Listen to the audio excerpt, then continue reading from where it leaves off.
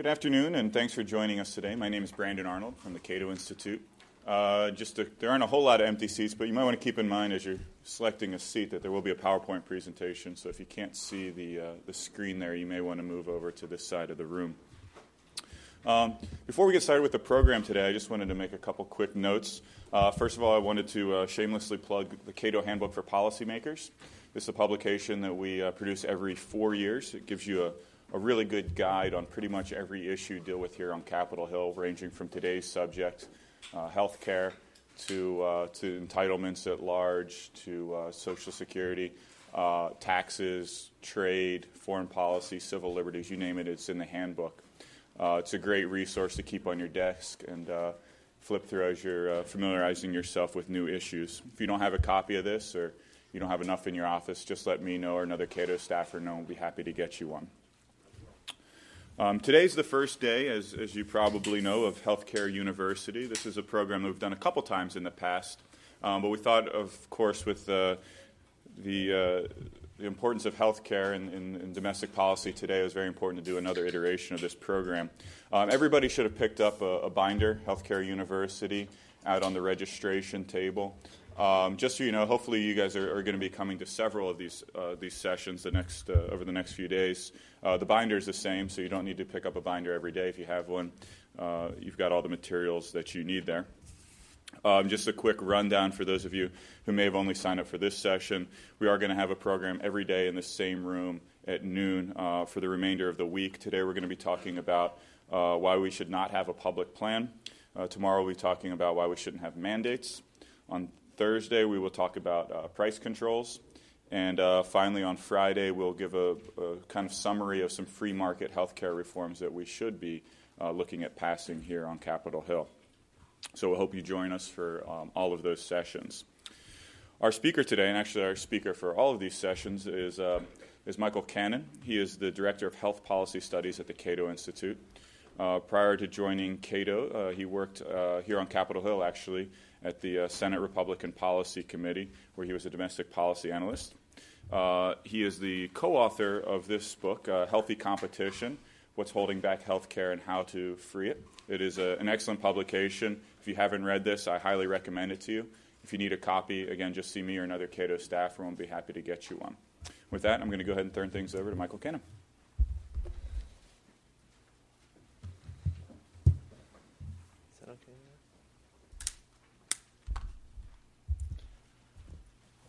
Thank you, Brandon, and thank you all for coming out here this afternoon.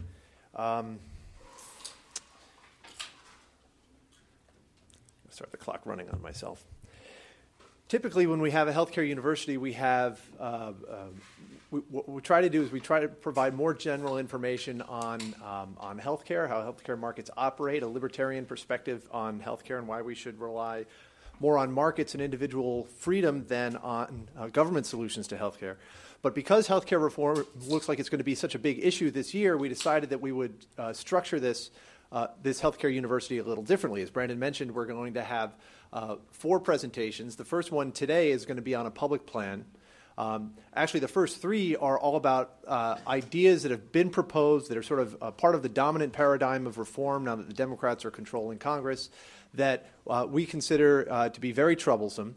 And so we're going to take a few days to explain each of those proposals and why we think they're troublesome.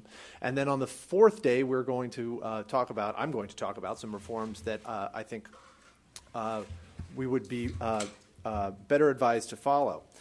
So the first such reform that we're going to be talking about, that's the topic of today's lecture, is going to be a new public plan.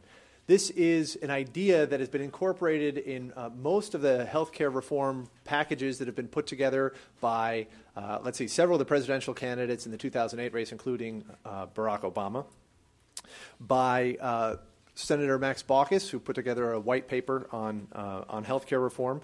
You may have heard a lot of folks on the left, like Speaker Pelosi, the Progressive Caucus here in the House, Howard Dean, say that if we are going to have healthcare reform, a new public plan must be part of it. Now, what do they mean by a new public plan? Well, usually what they're talking about is a new government-run health insurance program for people under age 65 that would be available to either select groups of individuals or everyone under age 65 typically through what is called a health insurance exchange. This would essentially be a new market regulated by the federal government that would enable people to choose from among different health plans.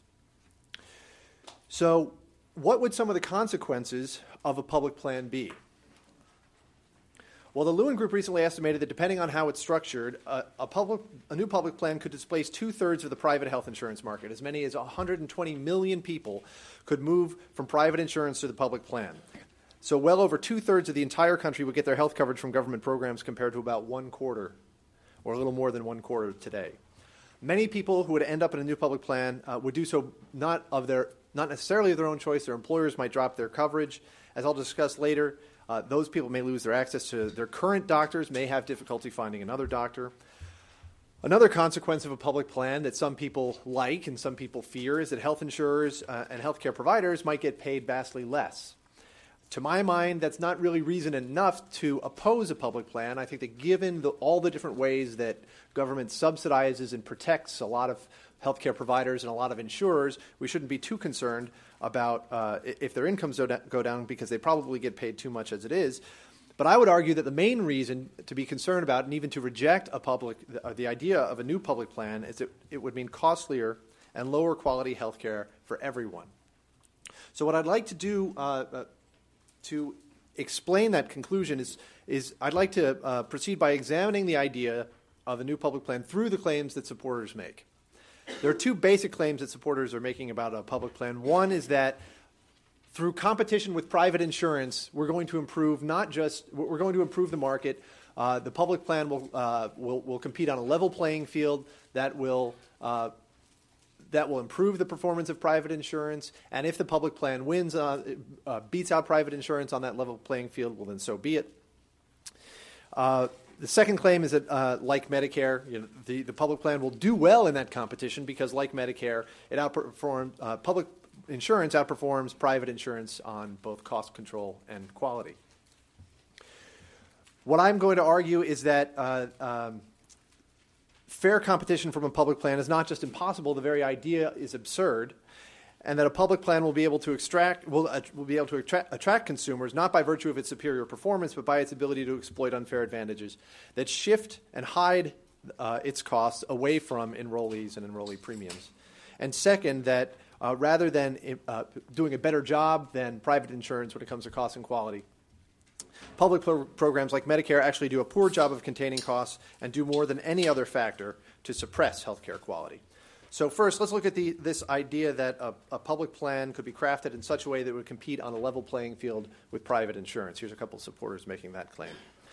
Let's think about what would have to happen in order to have a level playing field between public plans, a public plan and private insurers.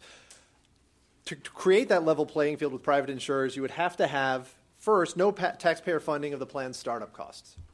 If you were starting a new health insurance company today, you would need seed capital to fund personnel, facilities, equipment, financial reserves, and so forth, and you would have to raise that capital privately. Now, one public plan supporter, Berkeley political scientist Jacob Hacker, suggests that a new public plan would be built on Medicare's infrastructure. What that essentially means is that its startup costs would come from taxpayers, giving that plan already an unfair advantage over private plans. For the playing field to be level, the public plan would also have to be completely self-financing. Just like private insurers, the public plan would have to cover its own bills with its premium revenue and the money it earns on its investments. The public plan would not be permitted to run deficits, nor could it receive any subsidies, any taxpayer subsidies not also available to private plans. Now, if you believe that that's likely, remember what happens when Congress tries to get people enrolled in government health insurance programs to pay for the benefits that they're receiving. In 1988, angry geezers surrounded House Ways and Means Chairman Dan Rostenkowski's car, shouting and pounding on the hood. Why? Because he wanted them to pay for the additional benefits that Congress was giving them through the Medicare Catastrophic Care Act. Now, speaking of investments, the public plan would have to maintain real reserves just like private insurers. This creates an interesting problem and dynamic because when other government programs take in more money than they're paying out, Congress has a tendency to raid those surpluses to spend the money on bridges to nowhere and federal buildings in West Virginia. To believe that there would or could be a level playing field between public and private plans, you must believe that Congress will resist the temptation to pilfer the public plan's reserves, just as it pilfered the Social Security and Medicare trust funds. Also, Congress must not leverage its market power to favor the public plan. That means no using Medicare's payment rates and no requiring providers to participate in the new public plan as a condition of Medicare participation. Of course, that's the primary reason that some advocates want to create a public plan is because they think it would beat private insurers on provider payments. To maintain a level playing field, Congress and federal regulators would have to avoid any regulations that would favor the public plan either deliberately or inadvertently. And there must not be an implicit guarantee, even an implicit guarantee, that Congress would bail out the public plan if it goes belly up. Fannie Mae and Freddie Mac benefited for many years from this implicit guarantee that if anything happened to them, Congress would bail them out. As we all know, that implicit guarantee became explicit not too long ago. It's been estimated that they were able to save $2 billion a year on borrowing costs just by virtue of that implicit guarantee. So for a public plan to operate on a level playing field, you must believe that no one else will believe that an implicit guarantee exists. And finally, not only would Congress not have to do any of these things when it created a new public plan, no future Congress could do any of these things either. That seems like wishful thinking, considering that supporters of a public plan like health policy researcher Harold Pollack are already planning future efforts to tilt the playing field in favor of the public plan. But suppose a new public plan satisfies all of these conditions. Suppose it never benefited from any special advantages that it has over private plans. Ask yourself, in what sense, then, would it be a public plan? It wouldn't be. It would just be another private insurer. If the mafia gave up intimidation and violence, they would no longer be the mafia. They would just be very eccentric and earthy businessmen. The only reason to have the government get involved in the insurance business is so that you can so that the government plan can exploit the government's power to rob Peter in order to subsidize Paul. Now, for a more realistic idea of what this competition would actually look like, a great place to look is Medicare Advantage. In Medicare Advantage, private insurers are competing with the traditional government-run traditional Medicare program. The playing field is never level, among other reasons, because the government decides how much the private plans will be paid, and political jostling every year makes sure that those payments are either too high or too low. So Len Nichols and John Bertko of the New America Foundation admit that the playing field is not level in Medicare Advantage, but they claim the problem isn't the concept of public-private competition. The problem is Congress. Congress keeps tinkering with the payment formulae for private plans, and this is my favorite part, according to Nichols and Bertko. Congress is not an inherent part of public-private competition. So the ideal of public-private competition survives intact. All this business of Congress tinkering with a formula is not an inherent part of it, which is an awful lot of hand-waving, I think, to say that Congress is not an inherent part of this public plan that it created and its competition with the private plans that Congress also regulates. Government would work so well if we could just get rid of this whole representative democracy thing and let philosopher experts run our lives. Moreover, public plan supporters, I submit, do not want a level playing field. If they did, they would be trying to adopt the Nichols-Bertko plan in Medicare Advantage. They would have one agency, maybe OPM, oversee the Medicare market to ensure that all plans are self-financing, self-sustaining. They would have OPM give each Medicare enrollee a voucher, perhaps risk-adjusted, perhaps adjusted for income. And then they would have CMS operate Medicare separately on a budget, financing the program only with the premium revenue it was able to attract. That is what the Premium Support Demonstration Program in the Medicare Modernization Act is supposed to do, yet at the same time public plan supporters claim they want a level playing field between government and private insurers. For people under age 65, they're dead set against that level playing field for people over age 65. If you need more proof that public plan supporters don't want fair competition, remember that President Obama, who proposed a new public plan during his campaign, also proposed eliminating private Medicare plans shortly after his campaign. Not exactly what you'd expect to hear from someone who wants fair and open competition between public and private plans. It's more like what you'd expect to hear from someone who wants to move everyone into a government-run program, and in fact, as President Obama has repeatedly affirmed, that's exactly what he would prefer. Nobody who wants a public plan wants fair competition. They want special advantages for government. Now, I regret to inform you that this slide was going to be a clip from the Seinfeld Second Spitter episode that shows just how absurd this idea of fair competition from public plans, between public and private plans would be. I must apologize to our staff because I botched that clip, so you're not going to be able to see it today. So, moving on. Public plan supporters will say, okay, so we can't have fair competition as long as it's close to fair, no matter, because we'll still be better off with a public plan somewhere in the market because public plans consistently outperform private insurance.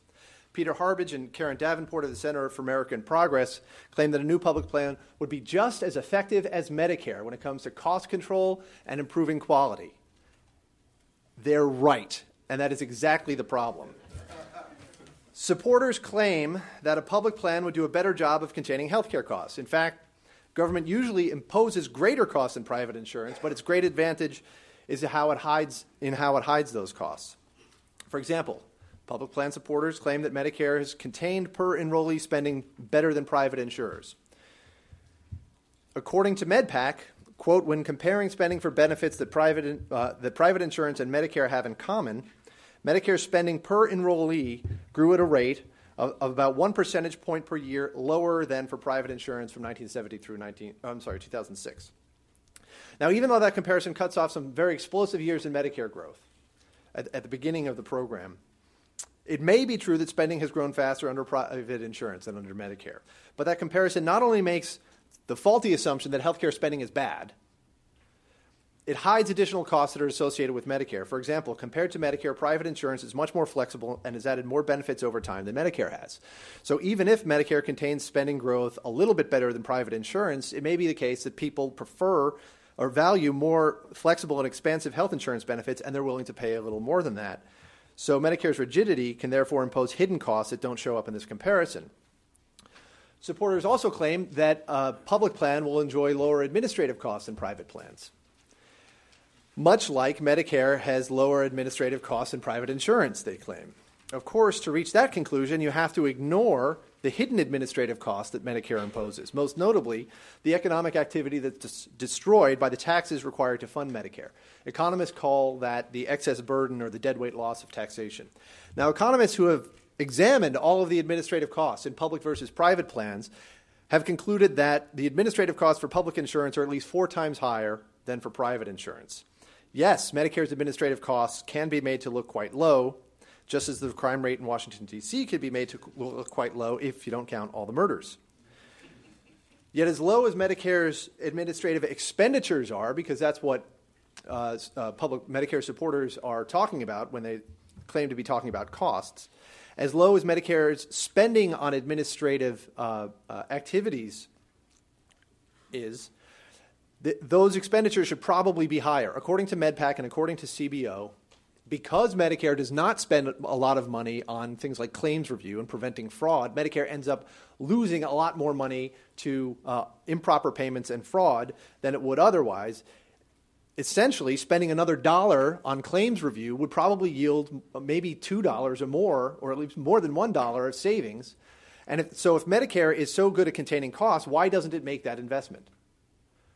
I think that Medicare's low administrative spending is a vice, and yet public plan supporters hail it as a virtue. Supporters also claim that a public plan would offer lower premiums than private insurance, sometimes as much as 30% lower. The main way that it would do so, that it could offer those lower premiums, and the main reason that supporters want a new public plan to compete with private plans, I think, is that with that large a market share, the government can demand that providers accept lower payments, whether by adopting Medicare's payment rates, which are typically 30% lower than insurers' rates, or by demanding that providers accept the new public plan's enrollees as a condition of participating in Medicare. Len Nichols of the New America Foundation calls this the cram-down approach to negotiating lower payments. But those lower payments and lower premiums have hidden costs too. The less a public plan pays providers, fewer providers will participate. According to the Medicare Payment Advisory Commission, 30% of Medicare enrollees seeking a new primary care physician have difficulty finding one because of Medicare's payment rates. And in the Medicaid program, the situation is even worse. 30% of all physicians are taking no new Medicaid patients, Medicaid's payment rates being much lower than Medicare's. So the premiums may be lower, but enrollees will be bearing other costs that could make the actual cost of a new public program higher. And this cram-down approach also imposes hidden costs on providers. Economist Mark Pauly explains that the government's market power can enable it to be incredibly inefficient, but cover up those costs, those inefficiencies, by extracting wealth from providers. And the Lewin Group gives us an estimate of how large those hidden wealth transfers could be. It estimates that a public plan could reduce incomes for hospitals and physicians by about $70 billion per year. So when public plan supporters make these claims where they conceal that conceal a public program's hidden costs, they're implicitly admitting that they want a new public plan because it's able to do those things, hide its true costs, and exploit unfair advantages over private insurance. Overall, I think it's just difficult to argue that a government plan would, or the government generally does a good job of containing healthcare costs, especially when existing public plans are the driving reason why government is set to double as a share of GDP over the remainder of this century, and why income tax rates would nearly have to double by mid-century just to keep up.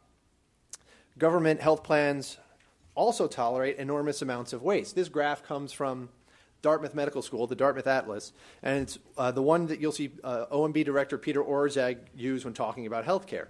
What it illustrates is that some areas of the country do a lot more, or providers in some areas of the country do a lot more stuff to patients than in other areas, despite no discernible difference in health outcomes. So, for example, it costs twice as much to die at UCLA Medical Center as at the Mayo Clinic. Why? Because the doctors at UCLA Medical Center just do more stuff to you. It's not because patients at UCLA want to spend more days in the hospital or want to have more physician visits. It's just how UCLA practices medicine, yet the ultimate outcome is the same. This is spending in the last 6 months of life. So the Dartmouth folks estimate that 1/3 of Medicare spending does nothing to make beneficiaries healthier or happier. That's about $150 billion per year, roughly the economic output of South Carolina. Yet Medicare pays no mind to whether any of that stuff is actually worth your tax dollars. Uwe Reinhardt, a professor of economics at Princeton University, put it well, I think, when he said that Congress has absolutely no interest in reducing dubious medical expenditures. He thought it worth repeating, in fact, and claims that he doesn't understand why that is. So that's the story on cost. What about quality? Does Medicare offer any reason to think that quality would be better under a new public plan? Well, according to Stephen Ash and his colleagues, if you're in Medicare, you're no more likely to get quality evidence-based medicine than if you've got private insurance. Quality appears to be mediocre all over. Medicare is no different. A new public plan would be no different either. Does Medicare offer any reason to believe that a new public plan would be cost-effective or even an effective way of making Americans healthier? Well, according to Amy Finkelstein and Robin McKnight, in its first 10 years, Medicare had absolutely no impact on elderly mortality. The financial protection that Medicare provided and other health benefits in the first or subsequent decades might justify Medicare's costs, but that's all speculative. So on cost and improving health, the data on Medicare are unimpressive. But I would argue that the picture is even worse than that, or Medicare's record is even worse than that. Medicare is, in fact, the number one factor dragging down the quality of medical care in the United States. And to pull 130 million Americans, nearly half of the U.S. population, into a similar government program would make our quality problems immeasurably worse. What are the main quality problems we face? If you've followed healthcare at all, you've heard about these medical errors, that, including misdiagnoses that kill maybe 100,000 patients per year. That's 5 times as many as die from a lack of health insurance. We don't have enough primary care physicians. We don't coordinate care, and we end up we lack basic conveniences like electronic medical records, so we end up doing too little to keep patients out of the hospital, plus we lack crucial comparative effectiveness information about what treatments work best. Medicare, I submit, is at the root of every one of these problems. To understand why, you have to understand how markets promote quality health care. Essentially, they do it, they promote coordinated care, electronic medical records, comparative effectiveness research, error reduction by allowing competition between different payment systems. For example, Kaiser Permanente already uses electronic medical records, has for years. They didn't need a stimulus bill to get them to do it. Why? The reason is that Kaiser uses a payment system known as prepayment, where any money that Kaiser saves using electronic medical records, Kaiser gets to keep. By the same token, Kaiser can actually make money by investing in primary care, coordinating care, and conducting comparative effectiveness research. As a result, they're already doing all of these things. But the largest purchaser of medical care in the U.S. and in the world is Medicare, and Medicare doesn't pay that way. Medicare pays a separate fee for every service that physicians provide and every hospital admission. Medicare therefore pays more when there's duplication, more when there's uncoordinated care, and it even pays more when there are medical errors because those problems lead to additional hospitalizations and additional physician services. If providers invest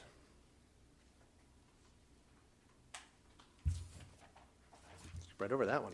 If providers invest, that was a quote from the Medicare Payment Advisory Commission basically talking about how, yes, Medicare is blind to quality and its payment system even rewards medical errors.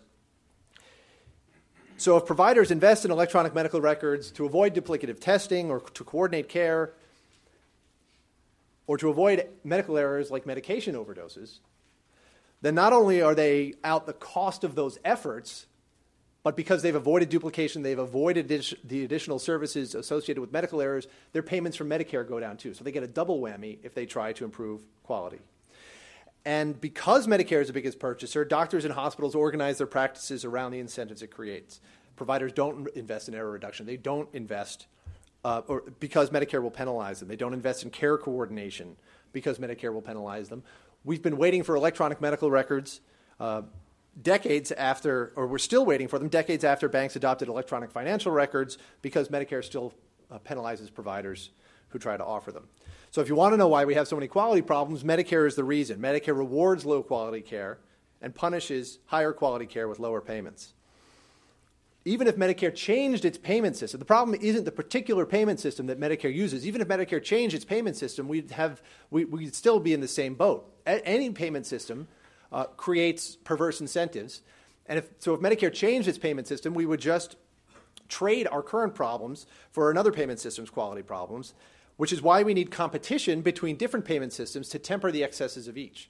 So that if Kaiser Permanente is skimping on care, which is the perverse incentive that its payment system creates, there are fee-for-service insurers that exist on a level playing field that can lure patients away from Kaiser. And that tempers Kaiser's, the rate at which Kaiser succumbs to those perverse incentives.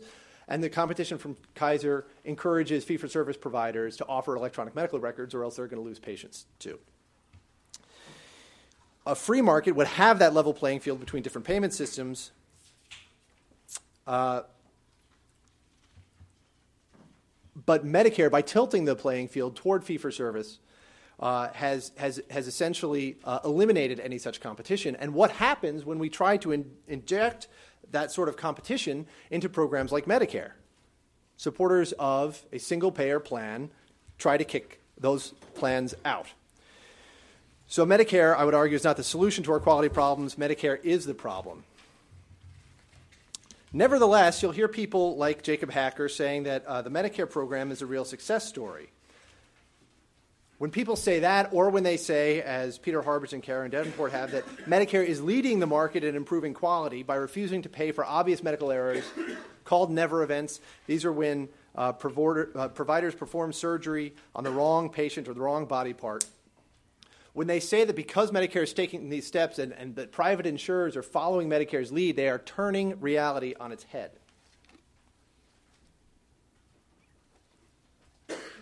And never events are a perfect example. In October 2008, Medicare took its first step toward trying to eliminate that perverse incentive where it rewards providers for certain medical errors with more payments for the additional services that are required. Its first step toward trying to make providers bear the cost, the financial cost of those additional services, the financial cost of their own mistakes. But the market developed a strategy for discouraging never events and all types of medical errors 4 decades before Congress created Medicare. The first health plan in the United States that forced providers to bear those financial costs was the Ross Lewis Clinic, created in Los Angeles in 1929. The first plan you've ever heard of is probably Kaiser Permanente, created in the 1940s. Medicare isn't even a leader among fee-for-service plans because Medicare only adopted its policy after the private insurer Health Partners showed Medicare how it would be done. It took Medicare 4 decades to notice that it was fueling America's epidemic of medical errors, and even then it took only the tiniest of baby steps to fix the problem. I have to apologize here. I usually don't quote myself in my own PowerPoint presentations, but this is from an op-ed that Alan Enthoven and I co-authored, where we agreed that, if anything, government prevents markets from improving patient safety. Medicare is not an engine of quality improvement. It is an anchor, and if a new government plan enables the government to dominate even more of the market, the quality of care will become immeasurably worse. And the stakes here are incredibly high. Surgeon and scholar Atul Gawande writes that nothing holds greater promise for improving health and saving lives than making a science of performance, than practicing medicine better. Improving performance, he writes, can arguably save more lives in the next decade than bench science, more lives than research on the genome, stem cell therapy, cancer vaccines, and all the laboratory work we hear about in the news. What he's talking about is implementing our existing know-how, not just by implementing what we already know better, we can save more lives than through all of those other scientific efforts. And yet, Medicare has spent 4 decades and billions of dollars penalizing doctors and hospitals who try to develop the basic tools necessary to improve performance.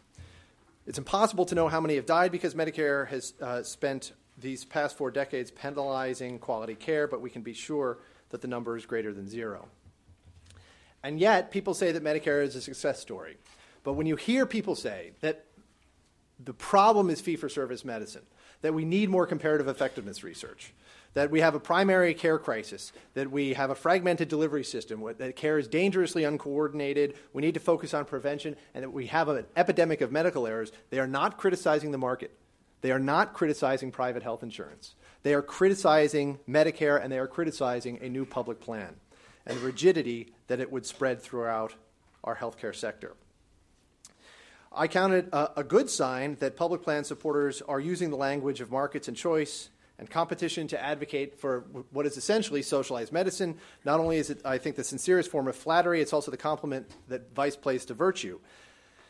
So in sum, I think not only would it be impossible for a new public plan to compete on a level playing field, supporters of a new public plan do not want a level playing field, as evidenced by their proposals and their approach toward private plans that already compete in Medicare. A new government-run health insurance program for people under age 65 could more than double the share of the population who depend on government for their health care. Depending on the specifics, it would move us from about a quarter of the population dependent on government for health care to more than 2/3.